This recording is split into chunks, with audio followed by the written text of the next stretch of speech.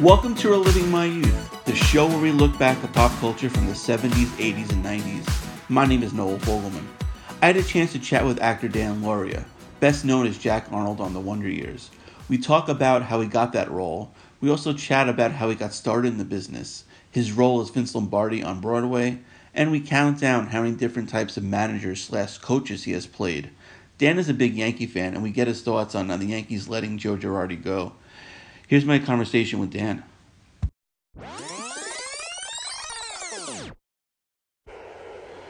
And helping me relive my youth today is Dan Lauria. Dan, thank you so much for joining us. Oh, my pleasure, my pleasure. So I can get into your whole career and stuff, but you have the distinct pleasure, and probably the only person in history can say that they played Vince Lombardi and Bruce Kozolot. Well, I've covered a lot of coaches. Thank God for coaches and police chiefs and fire chiefs, because that keeps me working. Yeah. You know? Yeah, I mean, I know you played baseball, you played football coach, you played hockey. Have you ever played a basketball coach? Called Hoop Life in Toronto, and I was the basketball coach. Oh, wow. So you covered all the sports. Yeah. Yeah. So I have a wrestling. I've got them all in there, you know? Yeah, I mean, too bad you can't go back to Canada. You can be a curling coach. Oh, geez, that would be boring as hell. Yeah. Exactly. Yeah, so I know you're a big Yankee fan. So am I. What are your thoughts on the Yankees getting rid of Joe Girardi? I didn't think it was a good move. A lot of people picked the Yankees to come in last in their division, and they were one game away from the World Series. I don't know. They seem to have a great chemistry, and unless there's things going behind the scenes that we're not aware of, I wouldn't have messed that up. But we'll give the new guy a shot, see how he does. Yeah, I know. It's very popular now to hire managers with no experience, former players basically from the broadcast booth or just right off the street. So I know he's pretty talented. He's a pretty smart guy. So we'll see how that works out. Well, yeah, but you know what they're doing. They're hiring somebody who will not question the front office, Yeah, exactly. And they just gave Brian Cashman a new 5-year deal, so we know who's running the organization anyway. Right, and I think Girardi was at the point where if he said something, people have to listen. Now you got a guy who says something, well, he's the new kid on the block, so nobody has to listen. Yeah, exactly. And it makes his job easier getting Giancarlo Stanton. Should help. Yeah, I would think so. And then I don't know if you... They got a great nucleus there, and it was about time they got rid of some of the old contracts and brought up young people. You remember when they brought up Jeter and Mariano and Pettit? Yeah, Bernie Williams. That was all in 1 year. And Bernie Williams, that was all 1 year, Yeah, it was great. It was it was cheap, and it was just seeing the kids grow throughout the organization, and they have that now too. So let's see if they can take the next step. Well, like I said, and I love the Yankee shortstop. I mean, to come in after Jeter and have a bad rookie year, and then 2 years later to have the year he had, I just thought that was tremendous. Yeah, absolutely. I mean, people forget about he could have been the team's MVP the way he played all year. Yeah. He was. Yeah, no, I think he's only going to get better. Yeah, I agree too. I agree too. I don't know if you saw that Jack Morris and Alan Trammell got elected to the Hall of Fame. Oh, did he? I didn't know. I haven't seen that. No. Okay, yeah, they got elected by the modern committee, it's writers, executive, former baseball players. I mean, I saw them play. You saw them play. You think they're Hall of Famers? I grew up in an era where there were different standards. I still remember as a kid, Phil Rizzuto won MVP not only of the Yankees but of the league. Right. Twice. Yeah. Nobody asked him how many homers he hit, and then he didn't get in as a player; he got in as an announcer. And I don't understand that. So when you say Hall of Famer, I really don't know what they mean by Hall of Famer anymore. To me, it's you know, I still like the leadership. MVP of the league twice, and he never got one. Yeah, it's. So, I know it's. you know, it depends on what standards you have. Do I think they were good ball players, solid ball players? Yeah, I think they were good. And they may even be Hall of Famers by my standards. But by today's standards, I don't know if they had the slugging averages that they look for now, you know?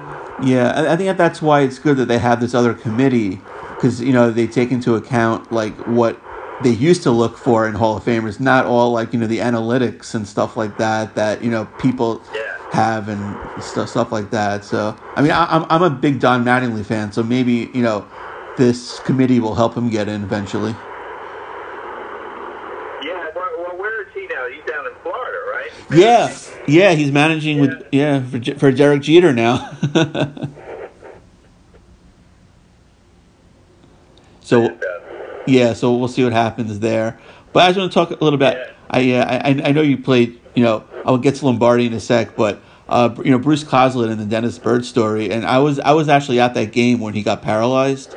Oh my God! Yeah, that was the stadium was. You can hear a pin drop, and you know that was before cell phones and everything like that. So we really didn't know what happened. You know, worked on that movie. Did you ever talk to and have a conversation with Dennis Byrd? Yes, he actually came on the set. They drove him out, and he was walking. I mean, right. He was had the two canes at that time. Now I hear he doesn't have any. Well, he passed away a couple of years ago now. Yeah, I know, but I'm saying that after that, okay. For a while he didn't have any canes, and but he looked pretty good, and I was a little surprised when he did pass away because I thought he looked healthy as hell when he came to the set. Yeah, well, no, it was much, you know, he was much slimmer, but not emaciated. He looked like he had lost weight deliberately and was healthy. Yeah, no, he was healthy. It was unfortunately it was a car accident. Yeah. Oh, I didn't know it was a car. Yeah. Accident. But yeah, it's so sad because you know he was such an inspiration to everybody. Yeah, and you know, I don't think the Jets have had a defensive line since then. Yeah, they haven't had a lot since a long time ago. Yeah. Well, now and the Giants, we're in the Poorville when it comes to football. Yeah, I mean, I can see, knowing the Giants, I can see them. Did you I know. lose you? Oh no, I'm still here. I'm still here. Yeah. I'm driving through the mountains, so I may lose you. Okay, yeah, that's fine. You can call me back. I could, I can definitely see the Giants bouncing back before the Jets can, knowing the Jets' track record. Well, I get upset when they talk about Manning. Such a long time to build a quarterback like that, and he's got no offensive line. They got to bench that kid Flowers. He's just not coming through for a first round. That's the problem. They spent so much money on him, they refuse to bench him. Yeah, I know. And, like, yeah, salary shouldn't dictate whether you play or not. Yeah. But, you know, like... He rules the world. Yeah, exactly. But, let's talk a little bit about your acting. I know you played football in college, not too far from where I am now in Connecticut. How did you get involved in acting? I was at Southern Connecticut. It was during spring football, my junior year, and I was telling a joke before practice, and a little old lady came over and tapped me on the shoulder pads with her cane and said, "Would you like to be in a play?" I always loved old movies. I always wanted to try that. And she said, "Good, come over to the theater." And she got me into a student production, and then the following production was something she did, and her name was Constance Welch. She was at Yale for like 25 years before she came to Southern. And once I did one play, I said, "Wow, this beat's working." Then I went into service. I was in the Marine Corps for 3 years. I figured if Nam didn't kill me, acting would. So it worked out. Yeah. That's how I got started. Right. Now, you said you were in Vietnam. How much action did you see there? I was there for. I had orders to go to Vietnam. They stopped us at Okinawa because they were pulling the Marines out of Vietnam, and I ended up, floating off the coast and getting ready to go in, but we never went in. And then when my tour was over, I went in for 2 weeks to teach South Vietnamese how to call our pilots for. And when we got hit, they got us out of there quick because they didn't want the public to think they were installing the Marines, Right. So I was only in country for a couple of weeks. Well, that's good. That's good. Long enough to know I didn't want to be there. Right, exactly. Did you see the Ken Burns Vietnam piece? Oh yeah, that was very hard for a lot of us to watch, but as accurate as it could be. So now you move on to acting. What were some of the roles that you first started getting? Well, when I went into New York, it was a lot easier for us than it is for the kids today. We all we had to do was learn how to act. We did plays where we didn't get paid. You had jobs as waiters. I used to unload beef on Sunday nights down at the meat markets down in Manhattan. And, worked washing dishes, and we just did plays until somebody saw you, an agent, but nobody ever asked me for a reel or a disc or a tape. We had to act. Now, these kids today, they send in these talking head reels, and if they don't look right, they don't have a shot at getting the part. So it's a whole different, I don't know, I thought it was easier for us. Yeah, because you actually were in front of someone and you could actually convince them to hire you rather than just... And the people who could hire you would come because there was no other way to see new people.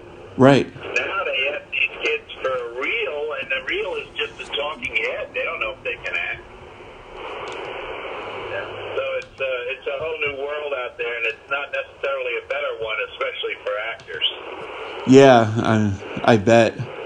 So, yeah. And the mass editing now in the movies makes it even harder. Like in Argo, the longest take is 27 seconds without a cut. Yeah, and the old movies, you could, yeah. Oh, yeah. The old movies, they would go 4 or 5 minutes without a cut. Whether you like them or not, those people can act. Right, exactly. Exactly. So. Yeah, I guess now the studios and directors think that people can't have attention spans, but that's simply not the case. Well, yeah, that's what they tell you, but that's a lot of crap. That's not true. This all came about 15, 20 years ago when we were working for GE and Westinghouse, and we got all these corporate people in there, and they were paid a lot of money, and they felt they had to say something, so they started saying, how about a close-up on that line? Because it's pretty much the only thing you can say in an editing room. And it has nothing to do with attention span. They tell you that, but that's a lot of crap. Yeah, I mean... Your generation could sit at a computer for 10 hours and not move. Yeah, they don't... You're absolutely right, and everyone can binge watch shows for 12 straight hours. Sure, the same people who are telling you the attention span, the very next commercial is trying to get you to binge watch for 10 hours, Yeah, you're absolutely right. You're absolutely right. There was a good sign last year. 4 of the 5 movies that were nominated had long takes. La La Land, Right. Moonlight, Manchester by the Sea. They all were, whether you liked them or not, they all needed some talented people to, do those long takes without cuts. So. Yeah, and they all were, really good movies as well. Yeah. Yeah. So you have pretty much Joanna Kearns to thank for getting Wonder Years, right? Yes. Joanna and I were going out, and we had met on Growing Pains where Neil Marlins and Carol Black were the writers. And Neil and I got along. We're both from Long Island. And when the Wonder Years comes, my agent couldn't get me in, and Joanna Kearns said, why don't you call Neil? He likes you. He'll see you. And I said, that's so unprofessional. And then she called him, and sure enough, I got audition, and the rest is history, you know? Yeah. If she didn't make that call, I might not have gotten the Wonder Years. Right. You might be playing another coach somewhere. Yeah. Yeah. So, yeah, I mean, that show was so iconic. I mean, obviously, taking place during the 60s, during the Vietnam War and what like that. But it was basically an ordinary family, which was really, what drew people to that show. You talk a little bit about that? Yeah, well, it was, at first they didn't want me because they wanted, the network wanted a name. Right. They kept tossing around Elliot Gould and people like that. And the writers insisted on, no, we want it to look like the family next door. We don't want anybody who's, Fred was the only one that was really seen before. Right. He had done The Boy Who Can Fly, which was somewhat of a hit. And he had a couple of commercials running.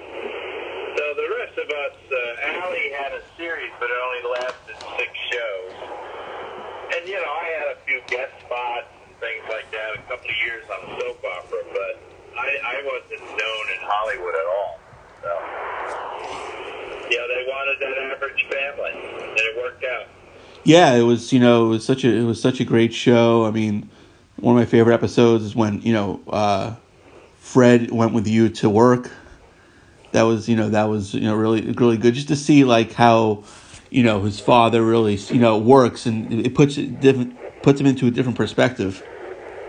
Yeah, when we won the Emmy for Best Show, that was the show that was submitted. Everybody thinks it was the pilot, but it wasn't. It was when Fred went to work with me. Right. I mean, yeah, the pilot wasn't bad either. Yeah. Yeah. It was good. It was a well-written show, and Neil and Carol created great characters, and Bob Rush, who was the head writer, and for most of almost all of the show, after the first 18 shows, he took over. He was, even Fred will tell you, he was the real star of the show. Right. Now, obviously living through the 60s and remembering it quite well, how accurate was that show? Well, I thought it was very accurate, very realistic. That's why we lasted as long as we did. There was an interesting thing.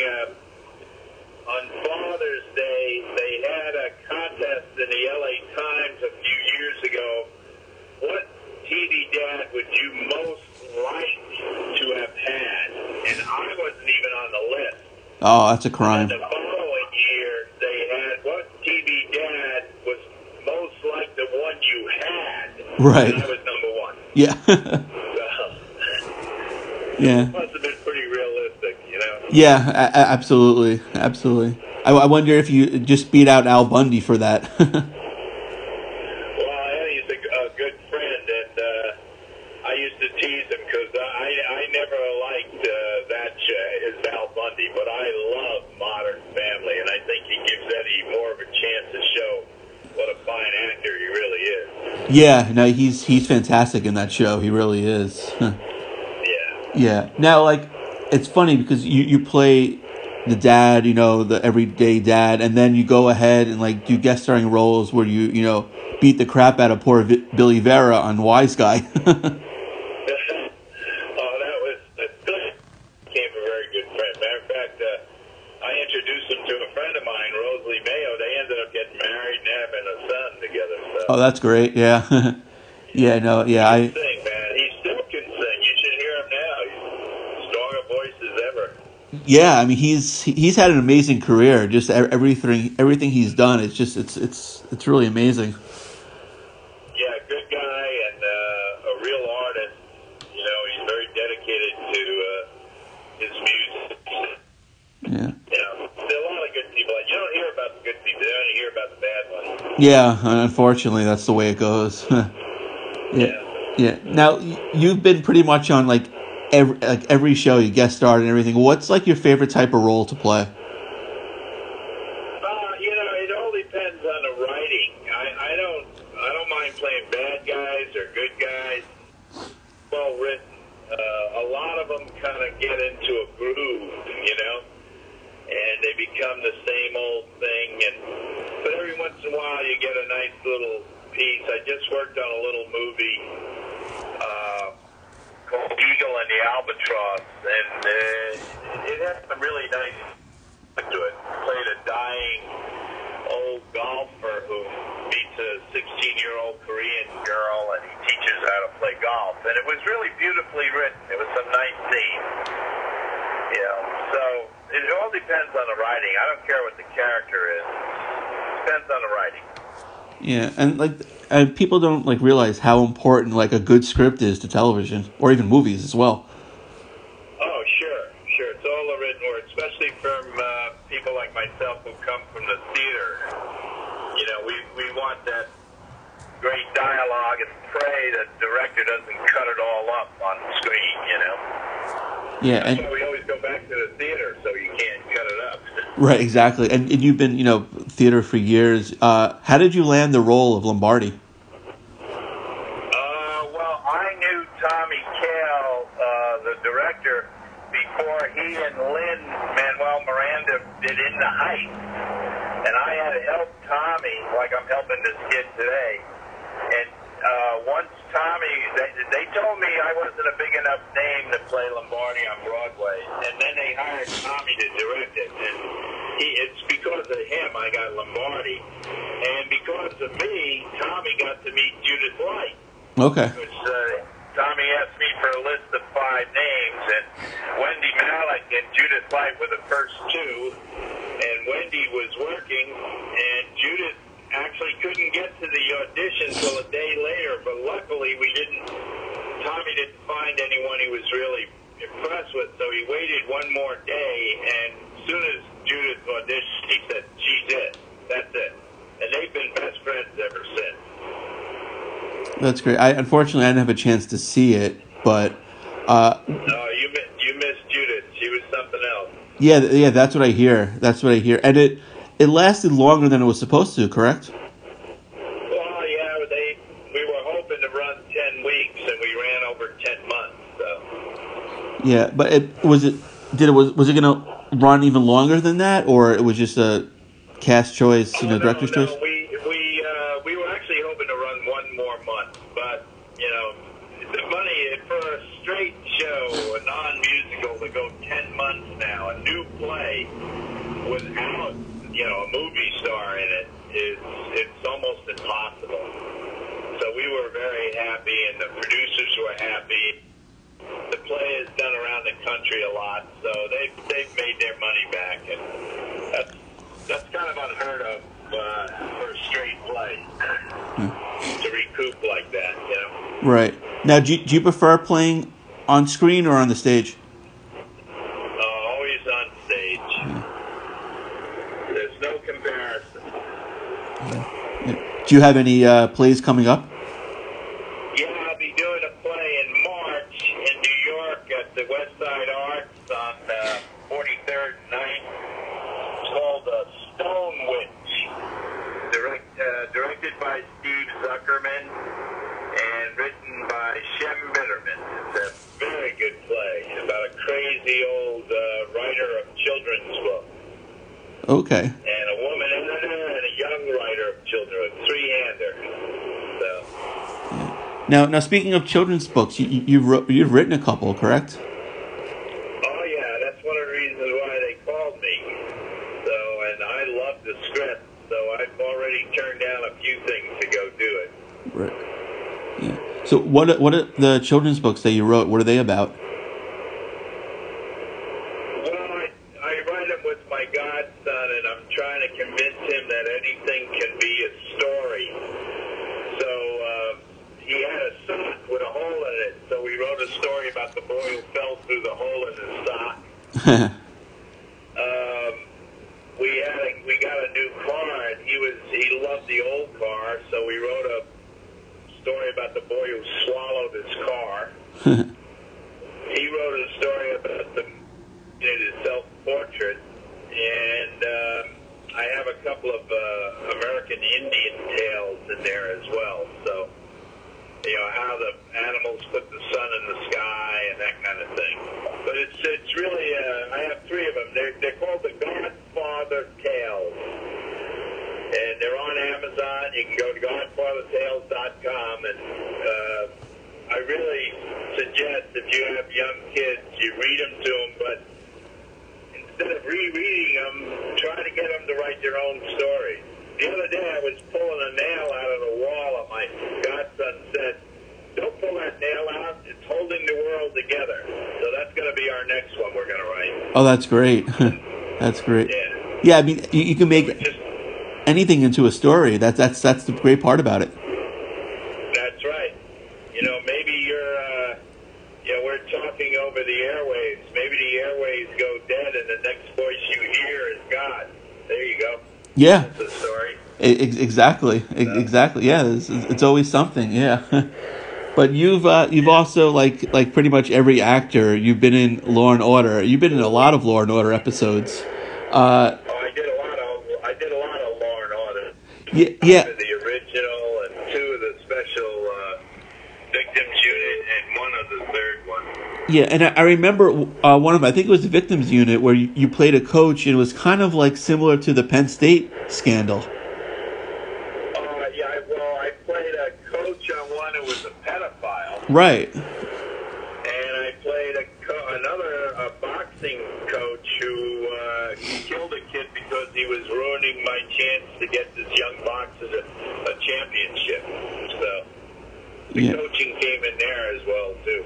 Yeah, exactly. You could check the boxing off the list, too. Yeah, there you go. Yeah, so what's left? I think volleyball, wrestling, tennis, right? Whatever they want, whatever pays their rent, whatever gets me back to the theater, you know? Yeah, absolutely. Absolutely. Now, are you still... Television pays for my theater habit. Oh, that's great. That's great. Now, I know you've been in a couple, movies as well. Do you prefer TV over movies? Well, the bigger the movie, the easier it is. I mean, right. Most movies, they have so much money and they take so much time. I'm more impressed with what they're doing on cable now than I am on the actual movie. Yeah, there's some really good shows, yeah. Oh, yeah, The Night Of and things like that. There's some really good stuff, So, and that's because the artist has more control on cable than they do when the studio does the movie. Detective is a perfect example. When they did the first one with Woody Harrelson and Matthew McConaughey, it was terrific because they controlled it. When they did the second one, it was terrible because the network and the studio tried to control it.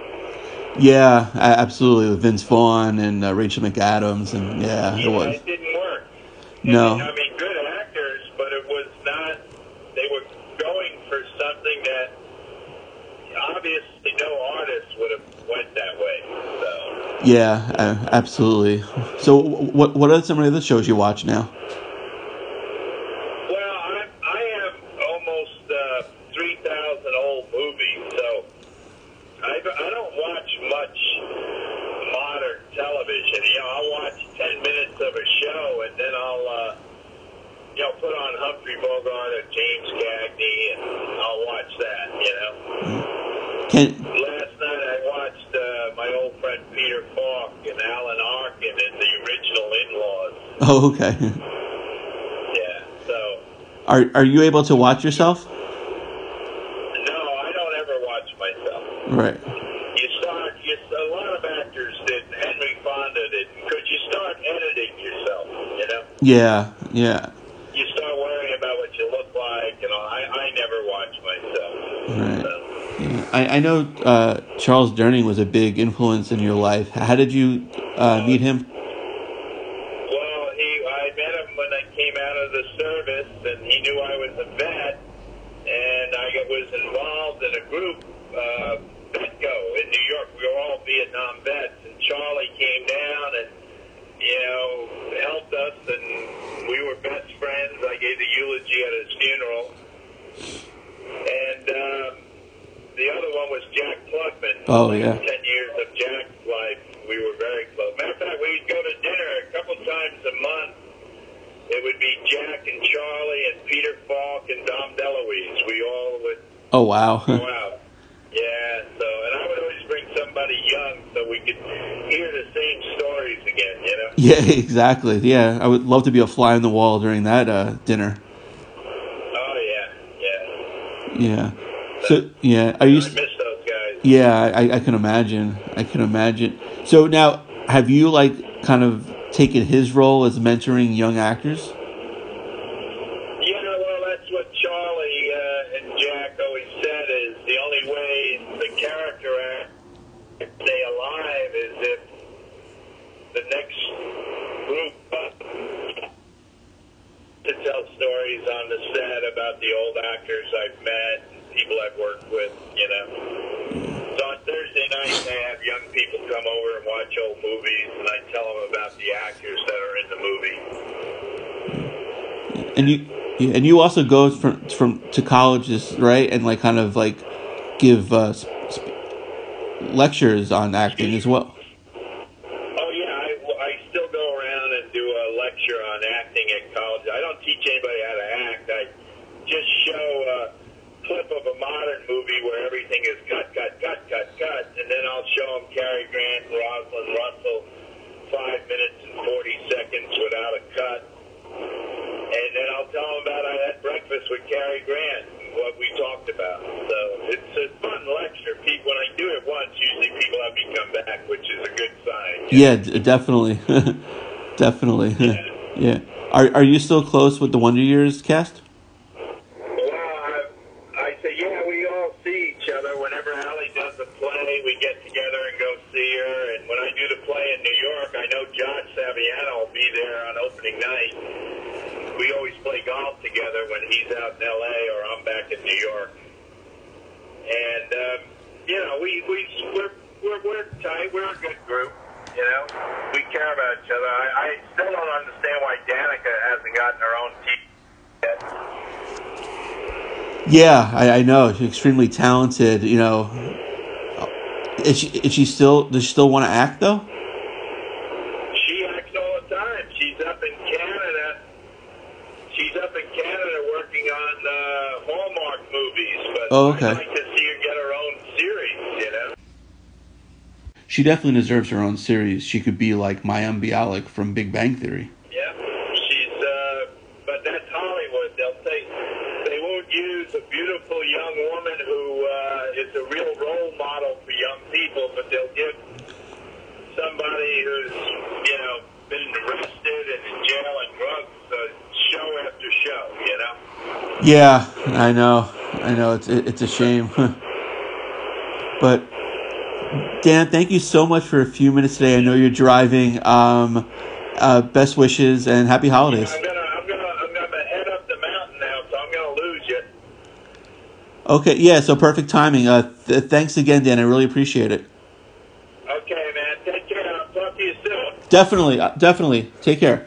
Bye-bye. Bye. And a special thanks to Dan Lauria for joining us today. Be sure to like the page Reliving My Youth on Facebook. You can follow me on Twitter at TheFirstNoah19. Rate and review the show on iTunes. A special thanks to everyone for listening today. I can't do it without you guys. And be on the lookout for another episode of Reliving My Youth real soon.